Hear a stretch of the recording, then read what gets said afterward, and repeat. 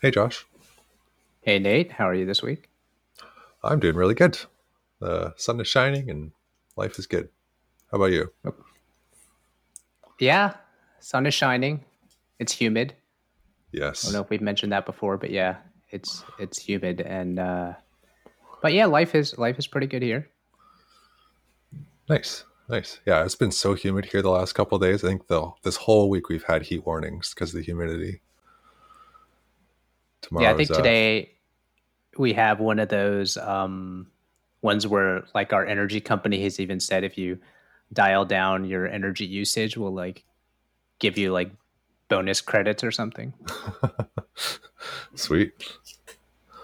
So Um, anyway, so today I thought we would talk a bit about SEO. I know we've danced around the topic a lot. It happens often in our breakdowns of distribution strategies for SaaS companies, things like that. So I thought we'd dig a little bit deeper for two reasons.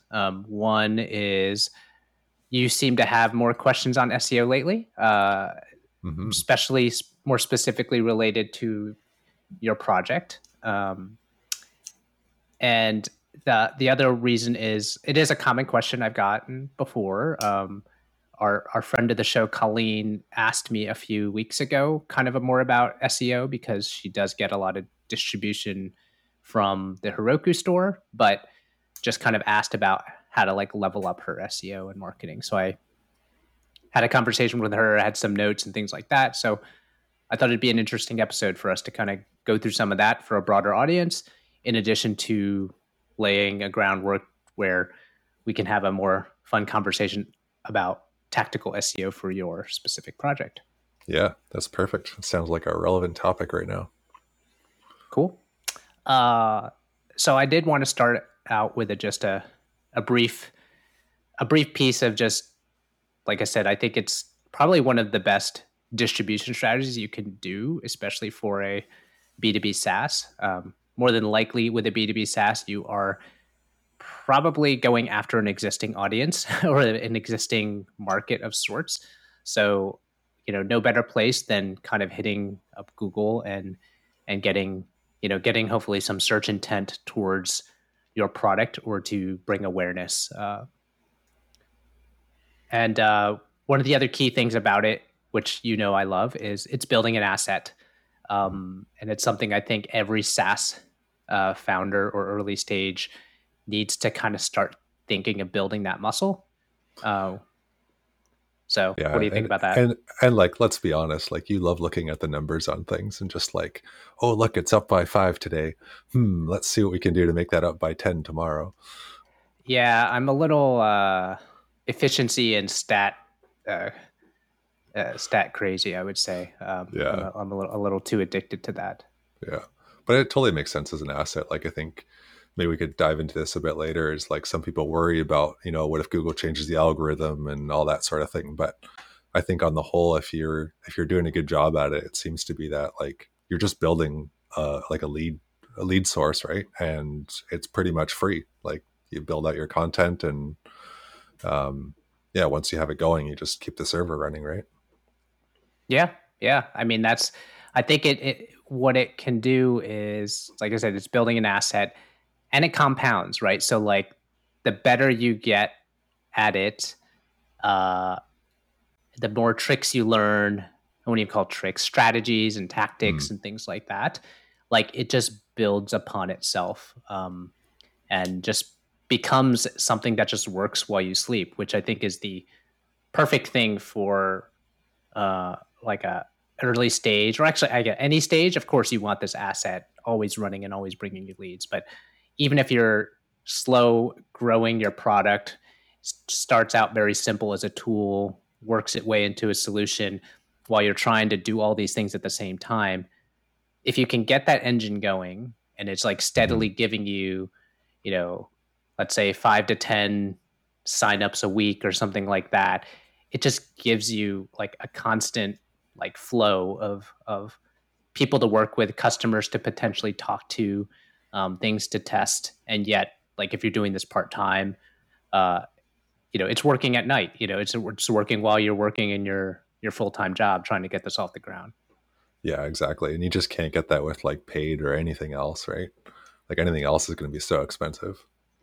Well, not just expensive, but just it requires like a, so there's one, yes, expensive, and another one is just, or if you're trying to do up product hunt launches and you're trying to, Mm-hmm. like, there's always, you keep having to put more work into like getting attention, right? Yeah, So yeah, you're tying yourself to the Google engine or the search engine, whether it's Bing or Google. For the most part, we're going to be probably talking about Google.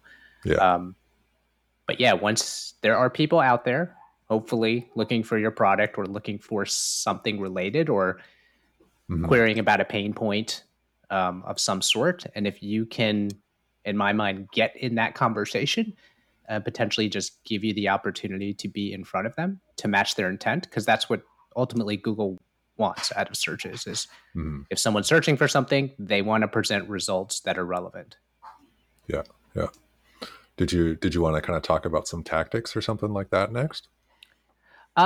We can. I mean, some of the things I did want to talk about are just the common reasons people don't do it. So this Okay. is like, so I think one of the first ones most people think it takes a long time, right? They're like, oh, Mm-hmm. you'll hear this from every agency, and I think that's kind of part of the crux of the problem is one of the, nothing wrong with agencies, but they can't guarantee you anything, right? So Yeah. and they don't want to. I wouldn't want to hang my hat on a result and saying, yes, I can get you ABC, these search results, top 10 for this search query in like 2 weeks. Like, Yeah.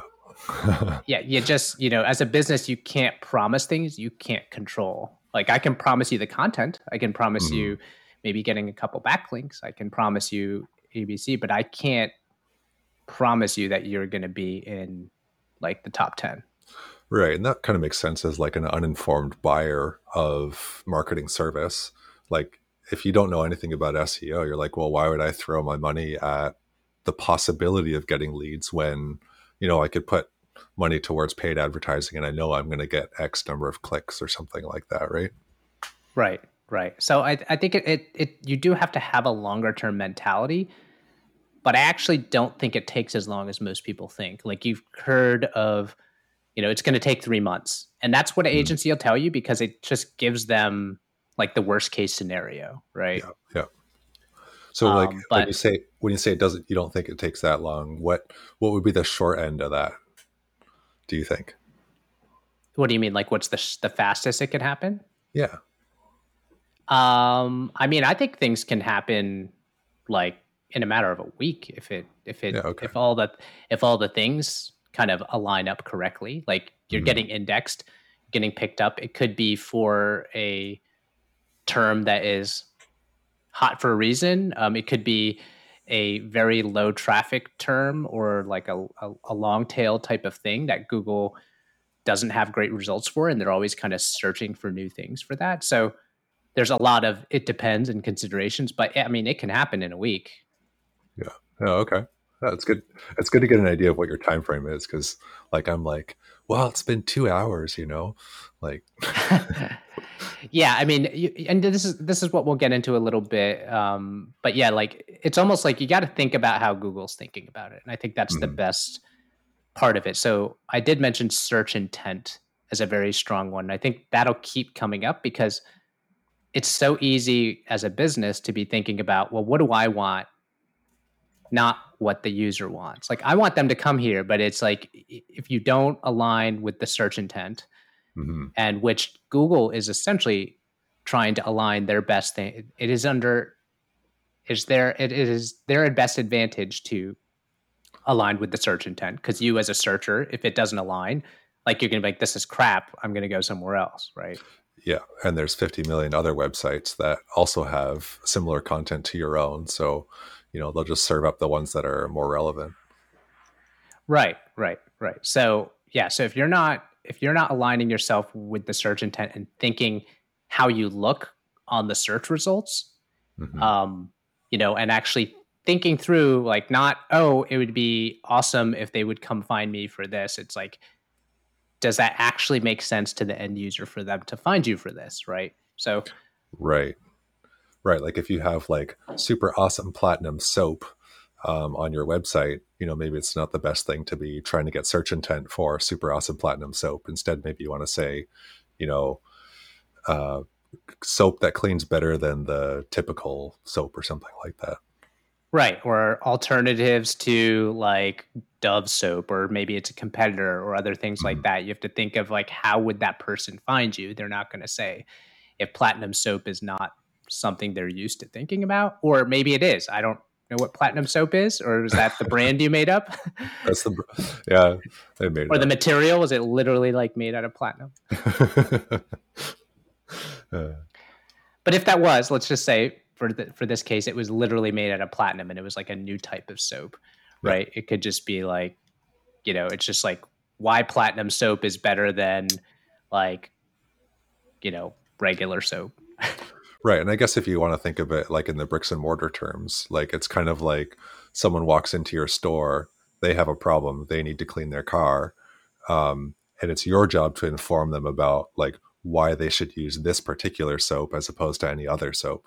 And so if you can do that by by putting up, a page that says, hey, do you have this question? Then here's our answer. That's kind of the structure of things. Right. Yep. Yep. But before we get into tactics, I did want to kind of. So, what we did mention is most people think it takes longer, and I Mhm. don't think it does. So, Yeah. there are definitely cases where it takes longer, but I don't think that's usually the reason people are like, oh, well, I need results fast, so I'm going to go and do this. But it's like, it's a seed. You got to plant it, you got to start building that muscle because, you know, in 3 months, when that tree is starting to sprout, you're going to be like, oh, this is awesome, right? So like, you got to think about that. But it could be a week. I don't want to dissuade people and just think that it's going to take a super long time. Yeah. Um, the other one we mentioned is searcher's intent. So thinking of that, so that's definitely going to come up in the type of content you create. Mhm. Um, the other one I did want to mention, I think is important for people to understand, is like SEO does not equal content marketing and blog post. Mm. So, That's a good one because I kind of lump those together in my head. right now, it is the underlying strategy that these are usually getting distribution, but it doesn't mean you need to write like you need to have like all these blog posts necessarily. Like it can be programmatic, right? It can come out of your product, things like Hmm. that, which I think we'll touch on a little bit when we get into more of the tactical questions you might have. Hmm. Um, it could be UGC, user generated content. So, like if you look at the Capteras and the G2s, they're taking content and remixing it out of a product that is written by and people going in there and updating their profile of like what their product does. Yeah. Yeah. Um, and so those are kind of the and now can be handwritten content. And the biggest reason I want to bring up, it's not necessarily just thinking about blog posts and content marketing. Um, Most people think about blog posts and content marketing as like a news feed, or like you look at TechCrunch, or you look at all of these things. You look at the Huffington Post. There are articles that come out, and they once they're out there, like a newspaper or a newsletter or an email newsletter, it doesn't change, right? Like it's Yeah. out there and static to the world. Once it's published, it's like probably not getting updated. Right. And so your point is that the content we generate doesn't necessarily have to be that.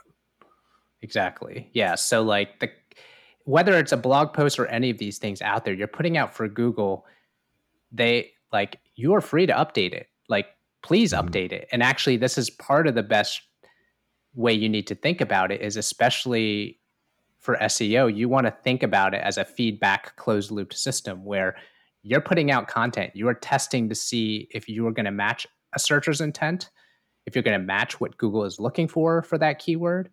And also what you're doing is you want to see how Google sees it. So that's where Google's own tool called GSC, or Google Search Console, I think it used to be called Webmaster Tools way Yeah. back, Yeah.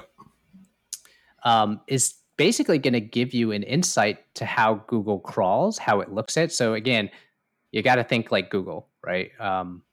And this is one of the most interesting things, that because it's essentially, they're going to give you all the hints you want to try to rank better.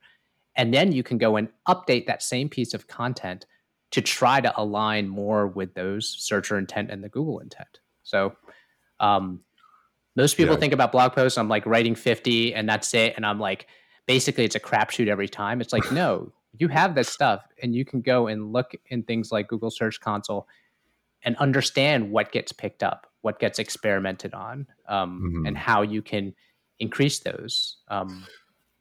Right. And then it's less intimidating then, because like 50 blog posts, that takes a long time to write. But if you write, 2 or 3 on topics that you already know and understand, and then you're just optimizing those, then that seems a lot less intimidating. Right. And start with the stuff you know. Start with the easy things.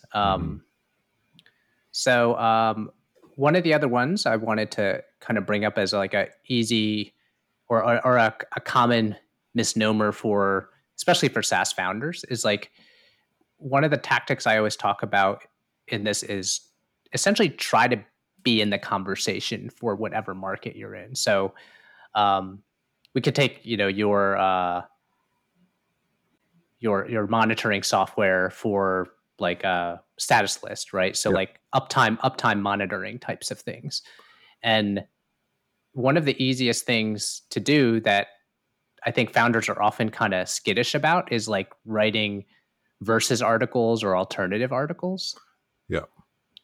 And I think they're usually skittish for 2 reasons. One is they feel like, well, I don't want to mention other competitors because if they come to my page, they might now be aware of another competitor. So there's kind of like a fear there. Another one is it kind of, do I think it's kind of scammy or sleazy to be writing about someone else, and now I look like insecure and I'm just dogging other people? Yeah. What do you think of those? Are those?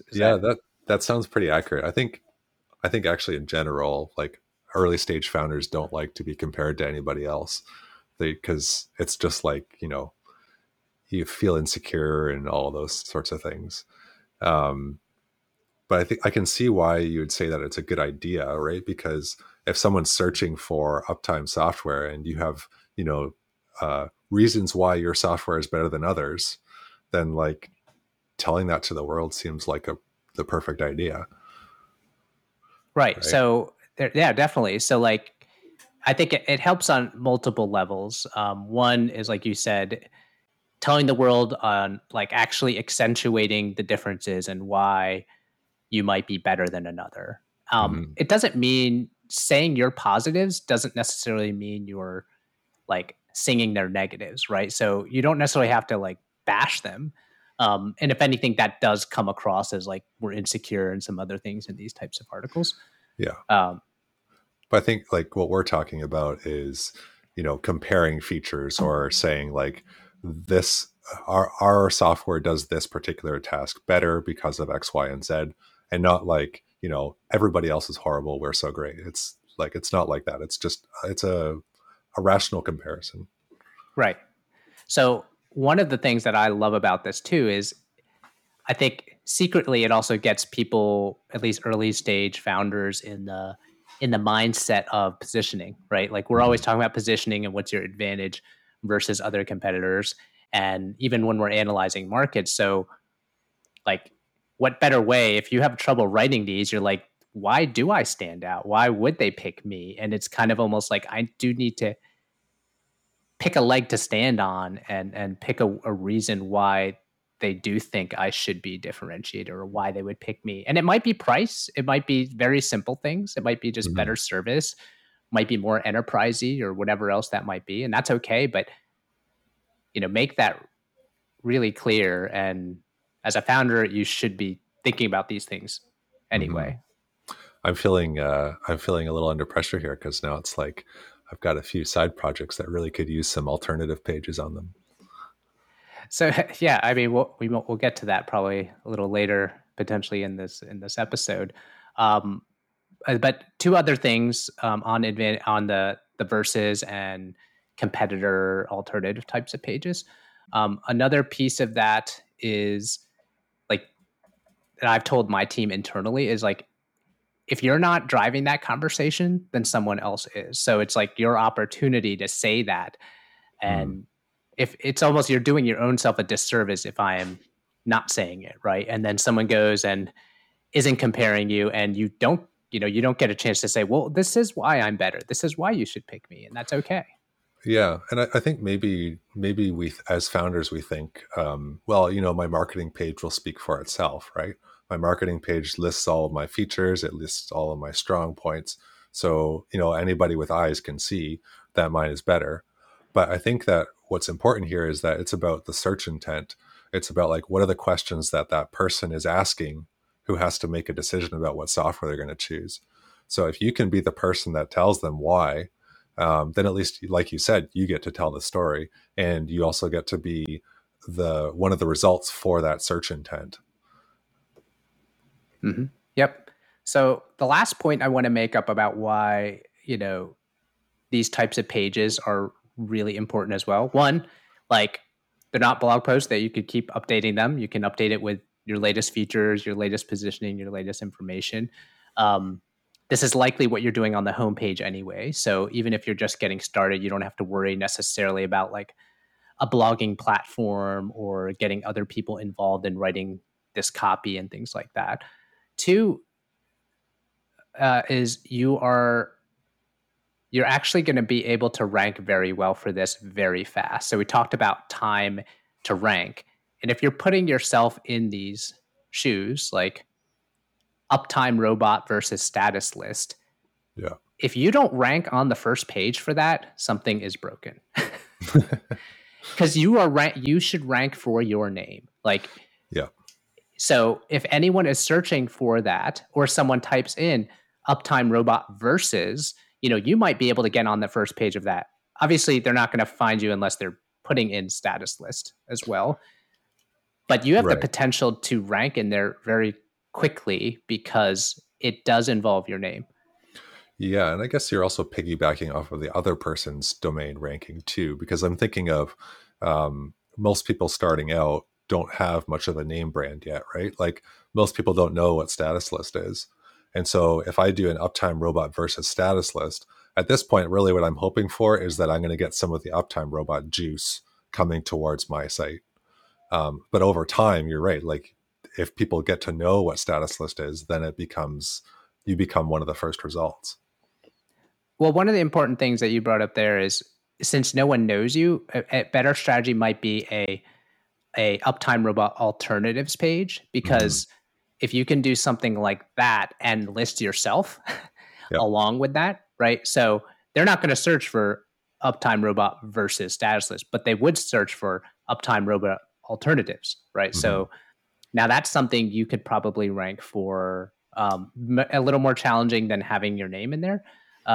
But again, what this all starts to swirl around, which is kind of my last point about like kind of getting started in SEO, is all of this is about authority on a topic. So like, it's not a level playing field where anyone that's going to write about, uptime software, like even on my Referral Rock blog that we have, you know, tons of domain authority, all these other things. If we started writing about, you know, uptime monitoring, like we're not going to rank very fast because we have no authority on it. But Yeah. you start telling Google essentially by the content you're writing what you're an authority on. So if your articles are about uptime monitoring, like response times, HTTP codes, something like that, it starts to kind of build a model that you do have an authority in those areas. So all those versus articles, all of those things add to that mix. And so like I said, getting ranking quickly, the authority is going to matter, and all of the strategies we talked about already, which is the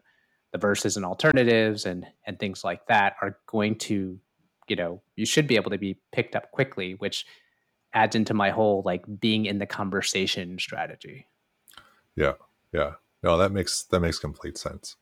Because like if you think about how Google is trying to do it, right? Like they have to come up with some sort of computer model that's actually gonna be able to figure this stuff out, right? So the Mhm. more indicators you give them, the better off you're going to be. Like the more pages that talk about specific topics and synonyms with that topic, that gives them more signal. That makes complete sense.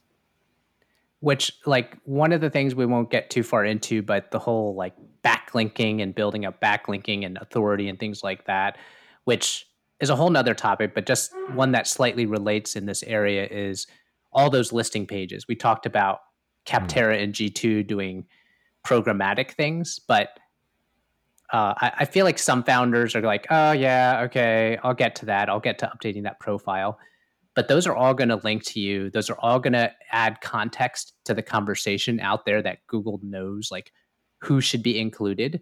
So complete all those profiles. Those are all like relevant linking and relevant things to get you some level of authority in the like for our example, uptime monitoring or monitoring website monitoring space. So having those profiles updated, having those things point to you, it's like these are all easy pickings that essentially, and if you're going to write, Nate is now next going to write an article on like best practices for, monitoring websites or things like that, it shouldn't be that challenging to rank for pretty quickly if you've built some base level of authority with some of the things we talked about.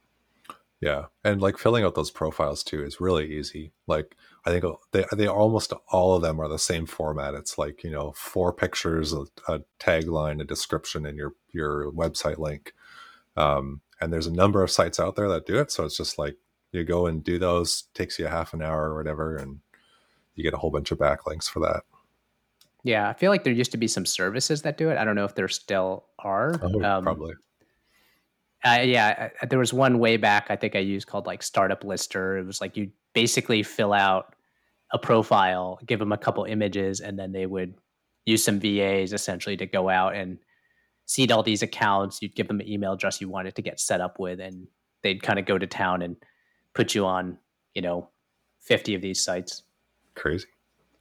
So, but yeah, I think those are the base points. It's not as difficult. Start building this early, and build authority. And the last one was, I think, more on like use of GSC. I don't think we'll get too far into that. Maybe we will more actually in this second part of this episode, which I think I wanted to cover a little bit more on your project and what questions you have on an SEO front for your programmatic SEO that you're doing right now. Yeah. I've been having a lot of fun with that over the last week. 2 weeks actually. If you follow me on Twitter, you can see my monologues. But basically with Product Sonar, that's the competitive intelligence side project I've been working on. I've been basically building out all these company profiles for, I think I have about 7,000 companies on there. And I'm trying to get ranked for like alternative to or competitor of or, changes to type of keyword or search intents for each of these companies. Cool. So this kind of goes right into part of our conversation earlier. Yeah, exactly. So kind of what I've been doing, like my first pass at it was just to get public profiles out there and get Google to start looking at it. And what I found with that is just like Google doesn't actually crawl your whole site at once if you have a lot of pages. So Google still hasn't crawled all 7,000 pages. I think they're at 3,500 now or something like that. And I think they do probably 1,000 every week or so. So I thought that was pretty interesting, just like the bot side of it and just watching that sort of thing. Is this just you looking in GSC and looking at the results of the pages showing up, or are you actually looking on the indexing side of GSC? So in GSC, there's a coverage page, and the coverage tells you what pages they've all crawled. And so you can see like kind of like a ladder, the first step is like 1,000 or something like that. And then a couple of days later, it bumps up. Right. And then you're using, I'm assuming, again, these are kind of getting into the more technical roots of this, but I'm assuming you are generating your own sitemap and some other things that are going to seed all of this. Yeah. So that's kind of how I got Google to know what's all there. I just put up a sitemap for it. It's like ginormous file, takes a while to load. So I set up the sitemap in robots txt. Fun fact, if you break your robots txt like I did and get it to return like a 500 or something, Google just like throws up its hands and like just stops all crawling or any indexing. So Wonk. yeah, watch out for that. Yeah, and just to recap for people that don't know what a sitemap file is, so that's a pretty standard. It's an XML format. We won't go into details of XML, but it's essentially giving Google a hint on what pages you have, and I think there's some other data on there like how frequently you want to crawl it or how frequently you think it'll get updated. So it just kind of starts to provide hints for them Mm-hmm. On how they should, be crawling these pages specifically. But once it's loaded into their Google Search Console, you can tell it where your sitemap file is, or actually you can have multiple sitemap files per domain. Yep. That's what starts the process of them actually knowing those and hopefully crawling, right? So yeah. Otherwise, they do discover them as well. It just takes a little bit longer for them to do that. And with the sitemap, like really, like the one that I have is literally just a list of all of the pages that I have and where to get them. So that was kind of fun. That was kind of like the first, I guess, stage of getting things set up. And then one thing that I found that was really useful is there's an actual like a tester in Google Search Console where you can put in one of the pages on your website. You can get Google to crawl it, and it'll kind of tell you like what it looks like, how it's crawling, just to make sure that everything's working properly and whatnot. And that's kind of been the tool that's really been my friend for the last little while, of just making sure that everything's polished the way it should be, so that Google's actually reading it, and just like understanding like what are they getting. Okay. One interesting thing that I made me think about this, that you said it's one big file, is I'm used to using WordPress and a lot of other tools, and oftentimes what they do is they break up the file into multiple files. Mm-hmm. And I'm wondering if there's something to that to yours, since you have so many pages. Oftentimes you'll see Google will, like, your first one is sort of can serve as a way to like index and tell you, I think, potentially where other sitemap files are, so you can start to break it down, and maybe your file gets too big and that attributes to slower adding to their index. Makes me wonder. I should test that. I'll take a look at that. There's if you're ever really stuck on like some weird SEO thing, there's a guy called, I think it's John Mueller. He hangs out on Twitter quite a bit. He's one of the Google search guys. He has a lot of good comments on particulars like that, like, oh, we check for this but we don't check for that, and those kinds of things. Yeah, all the big blogs that are always reporting on like very tactical and technical SEO things, like Search Engine Land and all these other ones. Like anytime John Mueller says anything, essentially, it's like they write an article about it. Yeah, he's like really big deal. Yeah. So then I guess about like a week ago, so I submitted to Google Search Console my 7,000 pages, probably approximately 3 weeks ago. And, probably 5 days went by, and I was noticing that I wasn't getting the best results yet. Like it didn't seem like there was getting ranked, or I wasn't getting shown in the search results very much. And so I started to play around with some of the structure of the pages. I had an H1 tag on each one, which is really important. That's like the title at the top of your page kind of thing. But I wasn't getting I didn't have any sub titles to kind of give an indication as to like, well, what's on this page, other than just like a whole bunch of text on a news feed. And so I kind of went down this rabbit hole of, tabs versus headers, because there's a whole UI thing. It's pretty when you do tabs, right? You can tab back and forth. But I was worried that Google wasn't going to index the stuff that was hidden, right? Because your tabs, you only show one tab at a time. So I actually found out that Google will index your hidden tabs as long as you have the the accessibility tags all hooked up properly. But what I ended up doing just to hedge my bets is I did an all tab, which has all of my items, and that's shown by default with my subheadings on there. And then the Mm-hmm. other tabs are still there that you can just see one of those headings at a time. Nice. So that's like a super nerdy technical bit of it. So back on some of the results though, hmm. like you were posting things onto Twitter about the impressions. So impressions are when it just shows up in a search result, whether Yeah, you get a click or not. I am that's right. dying to know, have you gotten any clicks yet? No. I'm like, what am I doing wrong? Well, again, this is all pretty fast. So like this is all in the past 2 weeks, I'd say, right? Yeah, and well, I'll tell you another story, which is why it only really matters now. Um, I found out that Google says that they render your JavaScript, and they do. It's true.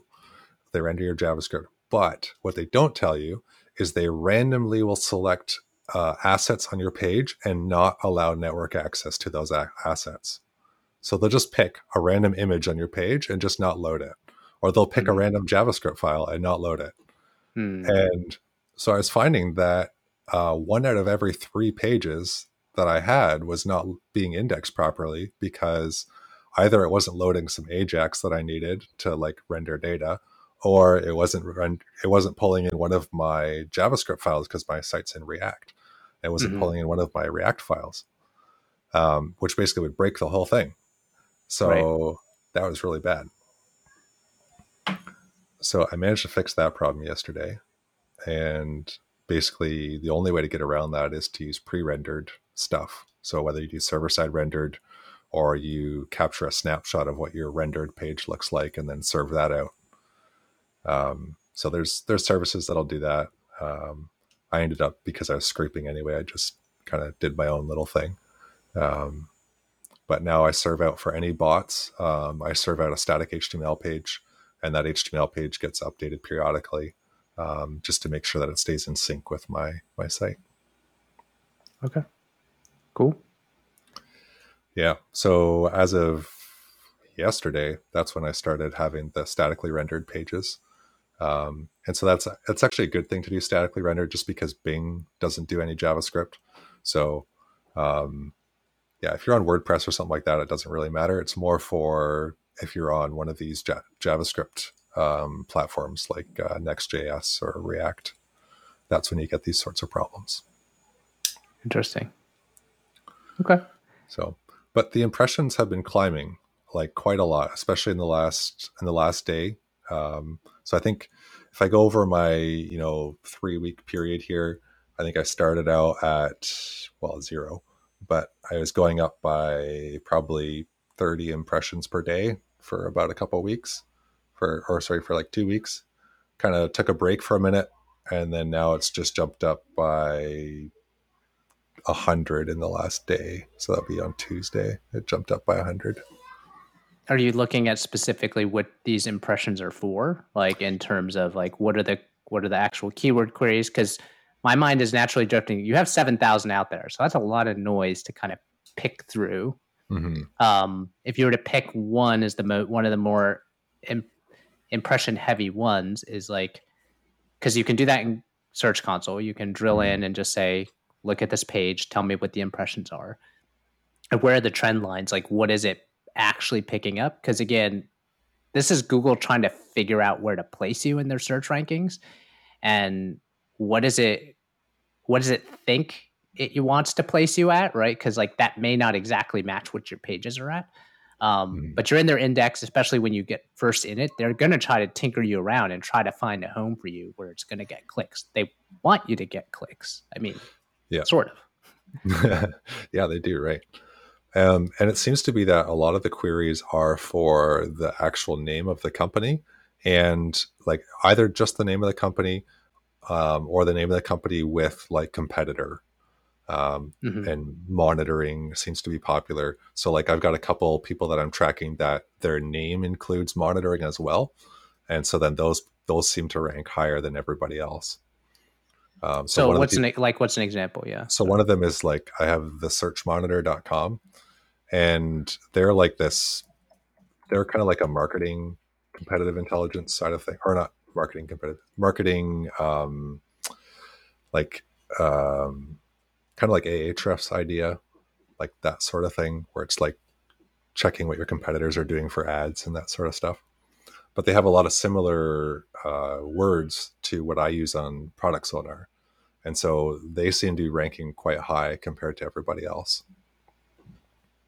Wait, I'm confused. You're just looking at their search results, or you're looking at like what you are like Where in. I, I'm trying to think of like what page on your site and what is the search result that and keywords that you're getting impressions on. right. So I have a profile for the searchmonitor.com Okay. on my site. Okay. And that page is getting far more impressions than any other page on my site. Okay. All right. And I think it's because we have kind of keyword overlap. Their site has similar keywords to my site.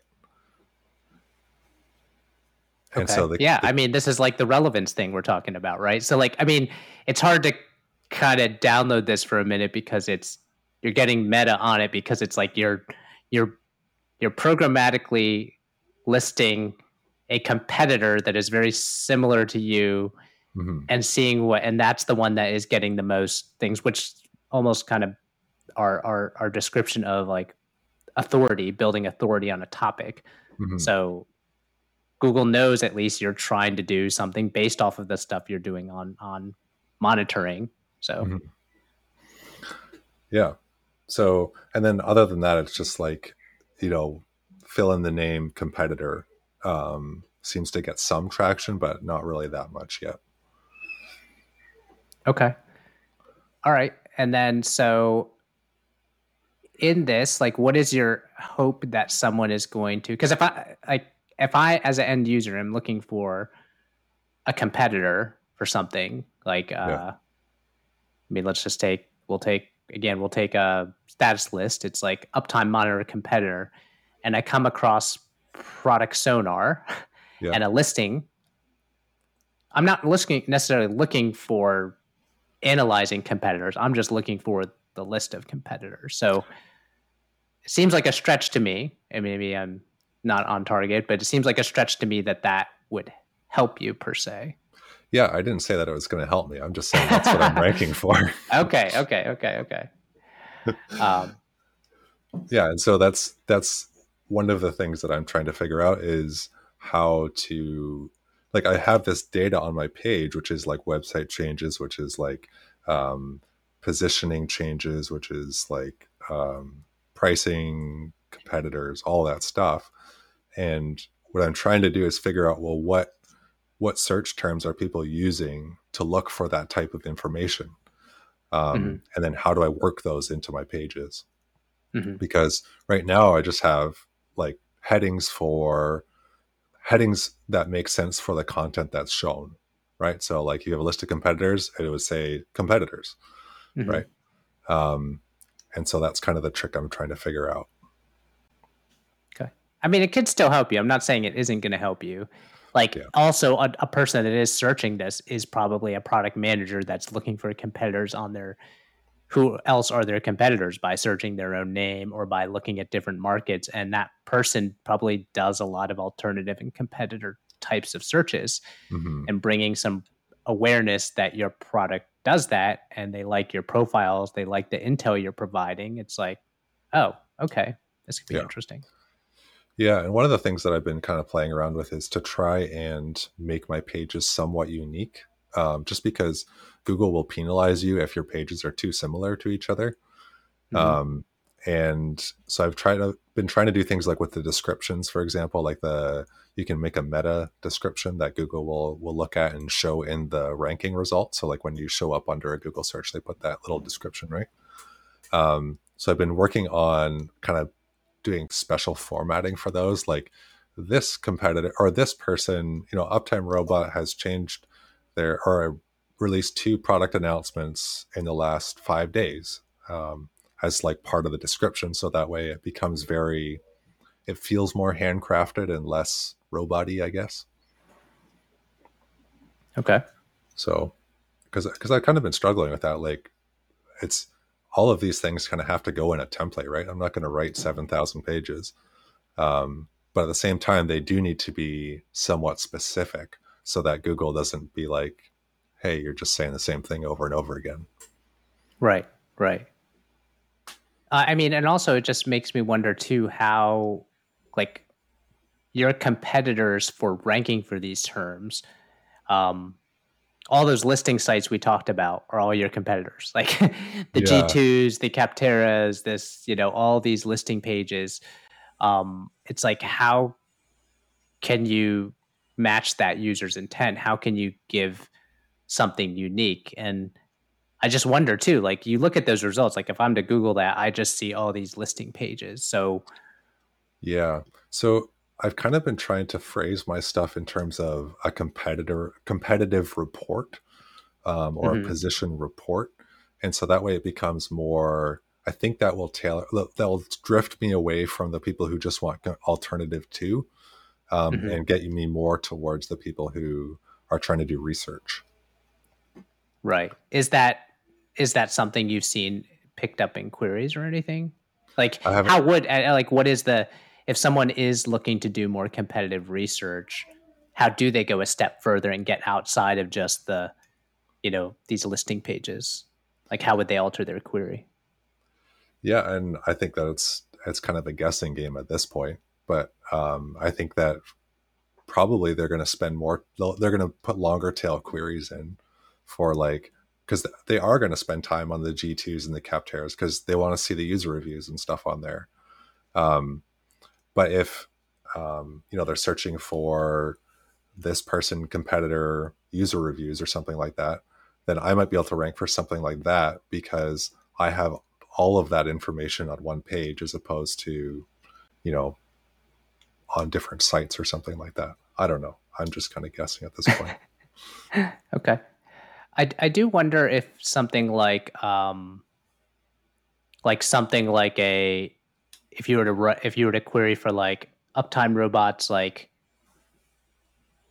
I don't know, product strategy or some other things that just, like, how else will someone search for those? And it Hmm. could be still very low hanging, but at the same time, much higher intent for what you're trying to do. And maybe it's like, I feel like the competitor in those space, like trying to find that stuff might be Yeah. uh, just further drifting away from what you actually do, which is, instead it's like you said, like website changes and other things, or like recent news or funding news or other things that kind of someone that is of a uh, doing competitive intelligence work Hmm. would search for. Like, they're probably like, alternatives is one, but what other ones would they start to go to? That's like, it's like, okay, what is their messaging? It's like, Yeah. okay, what is their positioning? And they think in those terms, right? They're PMMs more than Yeah. likely, so they Yeah.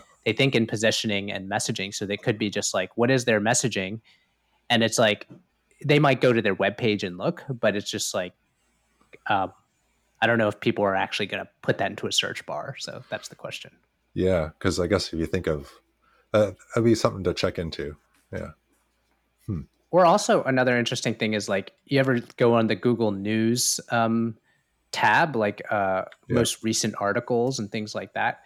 Like, sometimes I'll do that, right? Like, when I'll search for a query and then I'll be like, well, what I really care about is like what, not necessarily the best search results right now, um, but I might care about like the news feed, which I think picks up a little differently, and that might be a schematic difference. So if you end up having something like Uptime Robot and it's like their blog posts or their other things, it's like you could say like, oh yeah, they changed their headline from X to Y.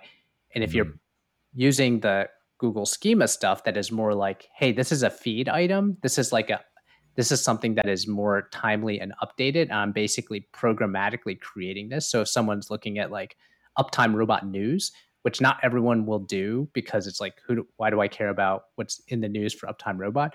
But as a as a person doing competitive intelligence, I do, because I'm looking Mhm. like funding news, other things that are surrounding, not really as directly related, but like what's current events with Uptime Robot.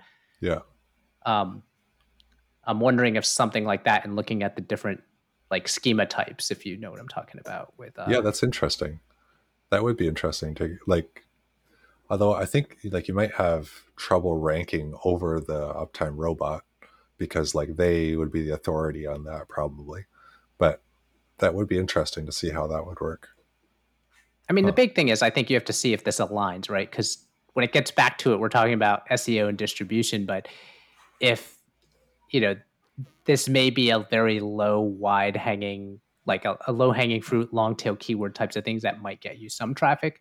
But at the same time, these results are still what is selling your product, right? This is still kind of like, here's the type of intelligence you get with my Yeah. product. These are some sample pages. These are detailed, but hey, do you want to get these automatically? You want to get these other things. So Yeah. you have to remind yourself of like, yeah, I'm not building it for Google. If that's still like a long piece, I might be able to eke out a couple with a couple of these strategies, but it may not perfectly align. And the reality Mhm. is, hopefully, you're still building a product that is going to align with a customer that wants to pay you. So, Yeah, exactly. And that's the goal all along. It's just a matter of, yeah, how do we maybe get part of this funnel, coming towards me, gets part of the search traffic coming in this direction. yeah, so that's what I worry about, is that you're getting deviated towards too far on this SEO track. I don't know how much time you're investing into this Yeah. and like trying to tweak this. It's fun. It's fun to code, and it's fun to try to programmatic solve a problem SEO wise, like with code that can make 7,000 pages versus writing 7,000 blog posts, like you said. Um, Obviously, things like, we know of other strategies like Built With and some of these other things that have done some things like that, that those strategies can align very well. I do wonder that competitor you talked about. I'd be interested in looking at what their Ahrefs profile is, and how much traffic and which terms and which ones they're getting at, like what Yeah. publicly, what they're ranking for, and like, hey, do I have those profiles in mind? Like, let's see what else I can get out of that. Yeah. I think you're right. Like really what it comes down to is doing more research on like where would the people be searching for these types of things. And I haven't really been doing that so much just because I feel like every time I look at my search console, it's like something else is broken, right? Um, and so kind of getting that sorted out first, maybe. But that Yeah, is something to work at for sure. yeah. That's, like I said, that's my worry, is you could. It's so easy to just like be into this gamification cycle of that type of stuff, Yeah, where if you're stepping back, you're not playing the right game, right? Like right. you're drilled in too far, and it's fun, and I'm not going to take that away from you. But Yeah, yeah. um, No, I'm glad you brought that up. so, which does remind me, I know we are. If anyone that has listened to earlier episodes of our podcast, which is, my whole goal was like trying to not get you to code, but I guess that's failing now because you're coding things, you're off and kind of deep diving into some things. But again, I don't want to take away the fun from you. But I do want to get back to the business fundamentals at some point of like Hmm. how you see, people eventually like paying for your product, and how you're going to get, this is an experiment in distribution. If it could work, that'd be great. But if you find out and kind of set yourself a timeline of like, all right, I might have to actually start looking at other distribution aside from this programmatic one that I'm hoping I can basically code myself a distribution channel. Yeah. Well, like kind of what this started with was I had a number of conversations with people, um, and I was finding that people were resonating somewhat with the message of like what product sonar is, but not really understanding what it would do. And so this is kind of a proof of concept. And I think you're right. Like I got to get back to talking to more people, just people that could be potential customers, and just make sure that I'm still on the right path. This whole distribution thing was just kind of like hey, I've got all this information. I should share it with the world and at least maybe get some credit for it. Right. Yeah. I mean, I see that out there. I don't know how much time you're spending on it, but just trying to make sure you're not spending too much invested into your side quest over there. So yeah. Oh, thanks. Cool. Yeah, I think that's so. Out of any of the stuff we kind of talked about,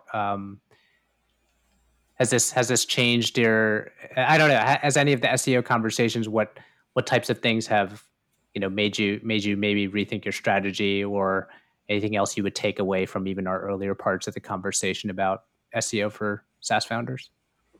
Yeah, I think like the competitive and alternative to pages. I think that could be something useful, just to put up an article of me compared to some of the people I see myself as competitors to.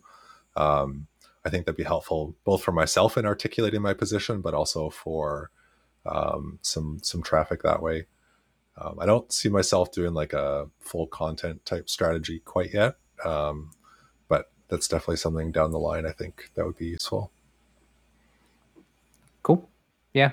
Yeah, the last thing I'd add is for most people that do start doing the content side, I would say you're kind of excluded a bit because you're doing so much on the programmatic side. Like you're using your app that is also your home site. One thing that I think is especially interesting for SaaS founders is, especially if you're technical, you have a hammer, you're going to build everything in code and all of those things, right? So, and I know you've done WordPress sites and other things like that in the past, but most people, their app does not generate like SEO, right? Their app itself. Right. Yours is an exception. So, but most people, I give the advice to not like to fight the urge to code it, because you're essentially tethering yourself, or tethering that it needs a developer to produce content, and to, as fast as you can, go to a CMS, go to a WordPress, go to a Ghost, go to some other platform that has publishing and editing and other things that may be easier, because eventually those are the things you can outsource. Those are the things you can get other people to be involved that are not technical. So a lot of people don't, or wait a really long time to decouple those. And that's also a stumbling block, because they're like, well, how are they giving to me? And then I got to translate it into Markdown, or I got to do all these other coding things to get it out there. And do I get down this dark tunnel of like coding my own sitemap files and all these other things? I know there's plugins and all these other things too, but you want to concentrate most of your coding time on your actual app, not on necessarily content and SEO stuff that kind of is well trenched with things like a WordPress. So cool. All right. Cool. Anything else you have to add? No, I think this has been really helpful. This has been good. Cool. All right, Nate. I'll see you next week. See ya.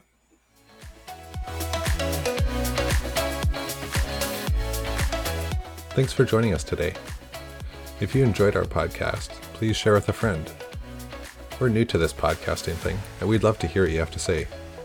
Tweet us at Searching for SaaS on Twitter. That's searching, 4, SaaS. Or send an email to searchingforsaas@gmail.com. See you next week.